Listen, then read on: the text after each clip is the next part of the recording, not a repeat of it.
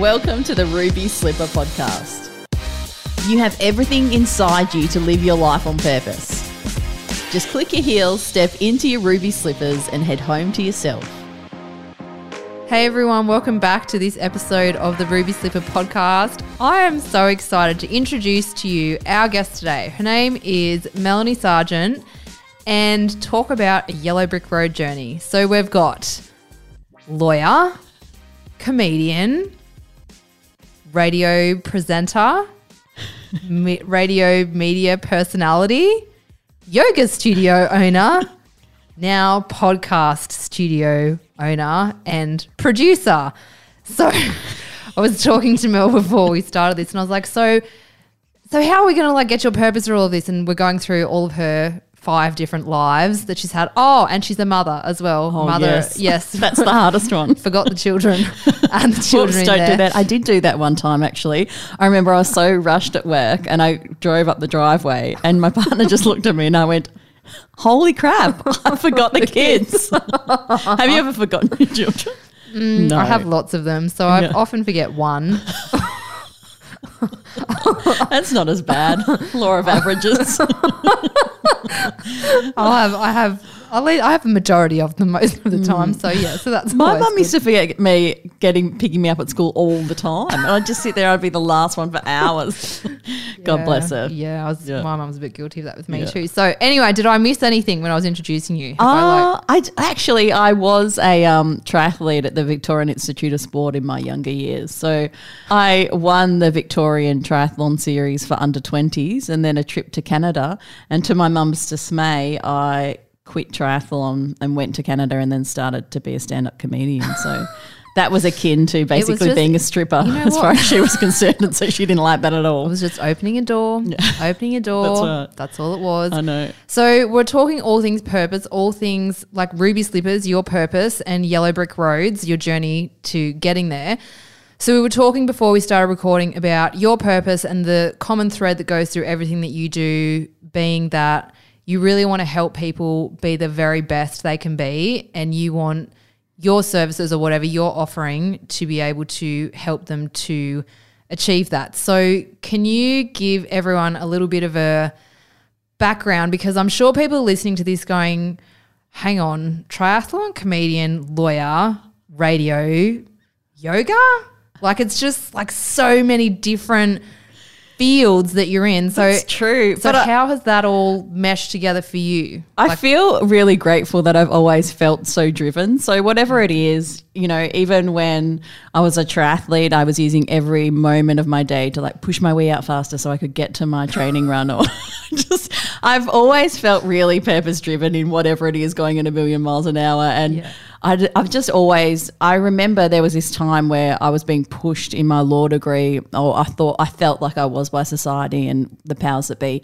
And then I realised one day when I was touring for stand-up comedy, I thought, wow, you are free. You're a free person. You can do whatever you want in life to make yourself feel happy. And I can even now, those words that I remember feeling and taking into my mindset, it was such a weight off my shoulders. All of a sudden, I was just living the life that I dreamt of every day, and it just made me feel completely invigorated as a person, and continues to this day. So no matter what I face in terms of who's judging me or who's not, or whatever I conceive to be the case. Yeah. So how do you get to that place? Because a lot of people that listen to my podcast are sort of in that space where they're like, right, I really want to do more. I want to head more in that purpose direction, and I really want to care, I don't want to care about what other people think and that judgment. How did you get to that place where you developed your bravery muscle, so to speak? You just have to block out. I think a lot of it is your self-judgment as well. The voices in your head, they're the loudest of all. The way in which you criticise yourself, you would never criticise a friend like that, or even someone who's not your friend. You probably wouldn't say those mean things to them. So why do you say them to yourself, first of all? And second of all, you really have to understand that you only have one life, and every day is precious, even though sometimes it can be really stressful with the kids, and it can feel like just a list of things to do and it can get overwhelming. At least you get to do them. There's a lot of people out there who aren't living a healthy life, and they don't get to do all the things we do every day. So just being excited about the small possibilities. And then I think there's a big element of just not giving a crap because where you land, which is really scary. I remember when I had been doing radio for 10 years and I decided that I was going to open a yoga studio. I decided I'd sort of gotten bored of just introducing the songs every couple of it just wasn't turning me on. And my boss had made it incredible for me. So, you know, I got to go in at 10 a.m. and then finish at 2 p.m. So I was only doing a couple of hours on air. Everything was fine with the kids. On paper, this was awesome. I was on air in the old days. That was living my purpose. I loved to make other people feel good and happy, but I felt like it just wasn't setting me on fire anymore. And I had to let that go and start a yoga studio and have 1 or 2 people come and just be not in misery for a while, but it was bloody hard. And then I found happiness there. Let Rosie guide you to find your ruby slippers and learn how to use them. www.rosienanny.com. Yeah. Which is just so bizarre. But I think you have to be constantly doing that check-in, even when you get to a high level at something. With the triathlon, mum and dad, well, God bless them, you know, they'd been up at 3 or 4 in the morning for so many years, since I was 14 till 18. They envisaged me maybe going on to the Olympics or something like that, being a world champion. So when I woke up one day and wasn't going to do that anymore, God, that was really hard for them. But you have to be checking in with yourself and saying, do I want this for the rest of my life? And often I find, bizarrely, in my life, when I get to a climax of something, then I just throw it in the bin and start something else from scratch that's like 100% hard again, which is bizarre. I've just sold my yoga studio, which was a multi-$1,000 fit out. It was turning over nice value, all that sort of thing. I basically gifted it to a yoga couple who'd just done their teacher training, just so the community could keep going and then I could live my purpose more at the podcast station. So... which doesn't make any sense in your brain. But you know what? The more people that I talk to and interview on this, it doesn't make sense. No. Like the decisions they make logically. No. But it doesn't make sense according to society's standards, to what you're supposed to do in society. That's right. So it doesn't make sense according to the programming that we're all delivered when we birth into this world. Yeah. But it does make sense on a soul level, because it's like your soul is like, I can't do this. So your soul's like, yeah, just leave. And you're like, yeah, okay, no worries. Society's like, are you on drugs? Like, what is wrong with you? Why are you doing this? You can feel so – I remember I was in this point once when I'd done my law degree and I was working in this corporate job in law, and I would go down for a coffee as many times a day as I could. I was all shaky. I just thought, this is just not for me. You know, wearing this suit, I just felt like it was – completely. I was in a prison, going on the bus every day. I had a nice flat in Manly, but in all of my excess time off, I was just drinking too much and spending too much money. I couldn't spend, I'd just spend way over what I was making, even though I was making good money, because I just felt like crap. This was just not for me. Even though society and everyone was telling me I had my great law job now, I thought, oh.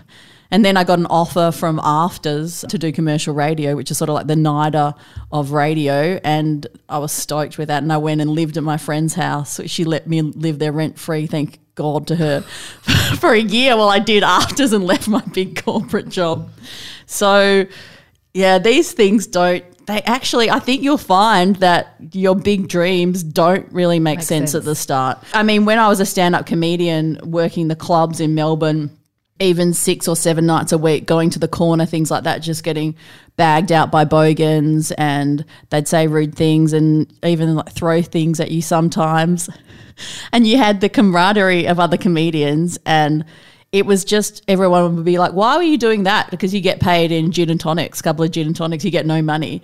And then 5 or 6 years later, your comedic prowess pays off and you get offered maybe a Melbourne International Comedy show, like a good slot, or from my case, after radio school, got picked up by Nova, was a announcer there for years, really respected. You're on Nova, how cool. There was articles about me in some papers, and all of a sudden they were making the fridge with mum and dad, and then it was like that's okay for you to have your dream now, but it wasn't okay when people were throwing shit at you. You know what? But there's actually no difference between those totally. two. Yeah, I love that. And I think big takeaway for anyone listening is your dreams are not going to make sense in the early days. They're not going to make sense to anyone else, but they will down the track. And I've said the people who doubt you at the beginning are the ones when you're towards, you know, the end where you've reached the success levels. They're the ones that go around and say, I know her. I know her. I know her. Yeah. We went to school together. Yeah. But in the beginning, they're like, oh my God, do you see what she was doing? As if you do something like that. But then, you know, 5, 6 years they randomly down the track, friend you on Facebook after many years. Yeah. It's interesting. So how your journey has changed so much. Obviously, you cop like judgment and all that kind of stuff from other people. How do you not combat, but how do you like move through that and just like water off a duck's back? How do you do that to the point that it doesn't like dig at you? Although I guess what you're just talking about, the comedy, that's kind of like really made you resilient. Well, it's never going to be water off a duck's back for anyone. And the more we talk about how it's easy to get to a business that's turning over hundreds of thousands of dollars or anything's an easy road is just a lot of crap. People do so much work and that's why they get successful. I remember when I won the Victorian Stand-Up University competition and I started this tour of universities of Australia and other comedians will say, oh, how'd you get that? And this is something I find all the time in life. It doesn't matter what you're doing. Someone will ask you, how'd you get that gig or how did you get that opportunity? And you know what? You really just want to say it's because I worked my ass off. Yeah. It's because I'm trying so hard. It's because I've made so many sacrifices to get here. It's because I actually organised the tours or whatever. Because I didn't give up. That's right. Because I didn't get up. I Even think when so, it was hard. Even when it was. When I started off in triathlon, I was at the back of the pack and 2 or 3 minutes behind everyone else coming out of the swim. And it got boring when I started winning by a few minutes, to be honest. Totally. Even just what you're saying then about you've done what you've done, you kind of achieved that peak level and then you're like, what's the next mountain? Oh, I think I'll go and climb that one. Thanks for being part of our purpose. The Ruby Slipper podcast is kept ad-free so we don't annoy the shit out of you with ads. If you'd like to keep it that way and receive exclusive gifts from Rosie, please click on the Patreon link, which you can find in the show notes or at rosienerney.com. This is not an ad. That looks good over there. I think it's not even that. It's just listening. If you sit down and you listen to what your soul is saying, because it's really interesting, even with yoga, you will change and you're evolving all of the time. So what is your purpose now won't be your purpose in 5 to 10 years. And I remember at this one point where I was at in my marriage where I was lying in Shavasana and you just have to be in tune with your body and your mind. And there comes a time, especially when you're practicing things like meditation and yoga, where you can't deny your truth because you can hear it. And it just gets too painful if you don't live your purpose. Oh, I had my mind just telling me, look, you've tried so hard with your partner. It's really sad. He disrespects you. And the time is now after 7 years. You just have to let it go. And you have to make those really tough calls in your life. And that's the same as podcasting. I've basically seen commercial radio, and this is the massive hippie in me. I've seen all of these big media houses seeking to own people's content, and people, when they own their own content, are often not producing it to the level that these commercial houses are. And I want to help them to commercially produce it at those levels and then retain the ownership of it, because no one should be owned by big media houses anymore. You don't need to be. Own your brand. So like Alana Hill, you don't get fired from your own brand. Totally. And not many people would be aware of that. Like even as you're saying that, I'm sure people listening going, what? Some people, like, they don't own their own content, but that's the world we live in. Well, that's right. Well, if you're produced by all of those people, they own the content.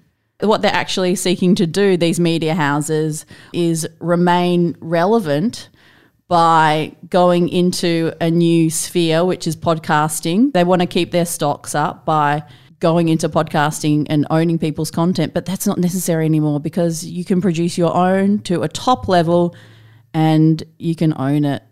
You don't need to be owned by anyone else. But it's not, they're driven by profit. They're driven 100%. by the coin. Yeah. And they're just using that to manipulate people to get what they want. Whereas what you're doing is driven by purpose.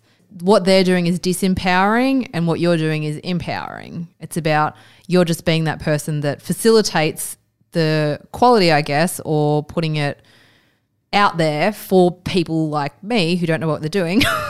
to become empowered. Yeah, to become empowered. So in that their we own can, ruby slippers, not someone else's. Yeah, exactly. Yeah. Exactly.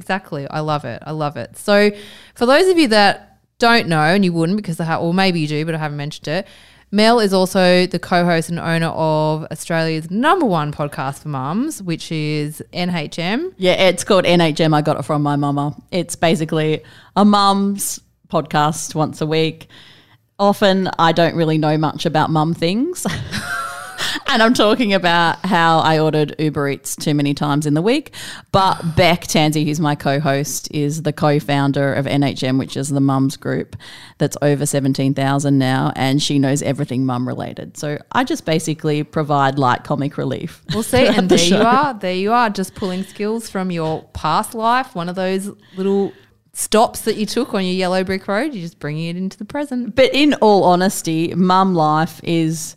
Gosh, it's one of the hardest things you can do ever. Yeah, totally. Totally. Like I would say the hardest. So if you can nail that, you can totally let go of your day job or whatever else isn't serving you in your life, and you can kick it to the curb and you can do that next thing. Because if you pushed a baby out of your hoo-ha, you really can do anything in life. And then raised it. I know. And then raised it. That's the hardest, easy. Yeah.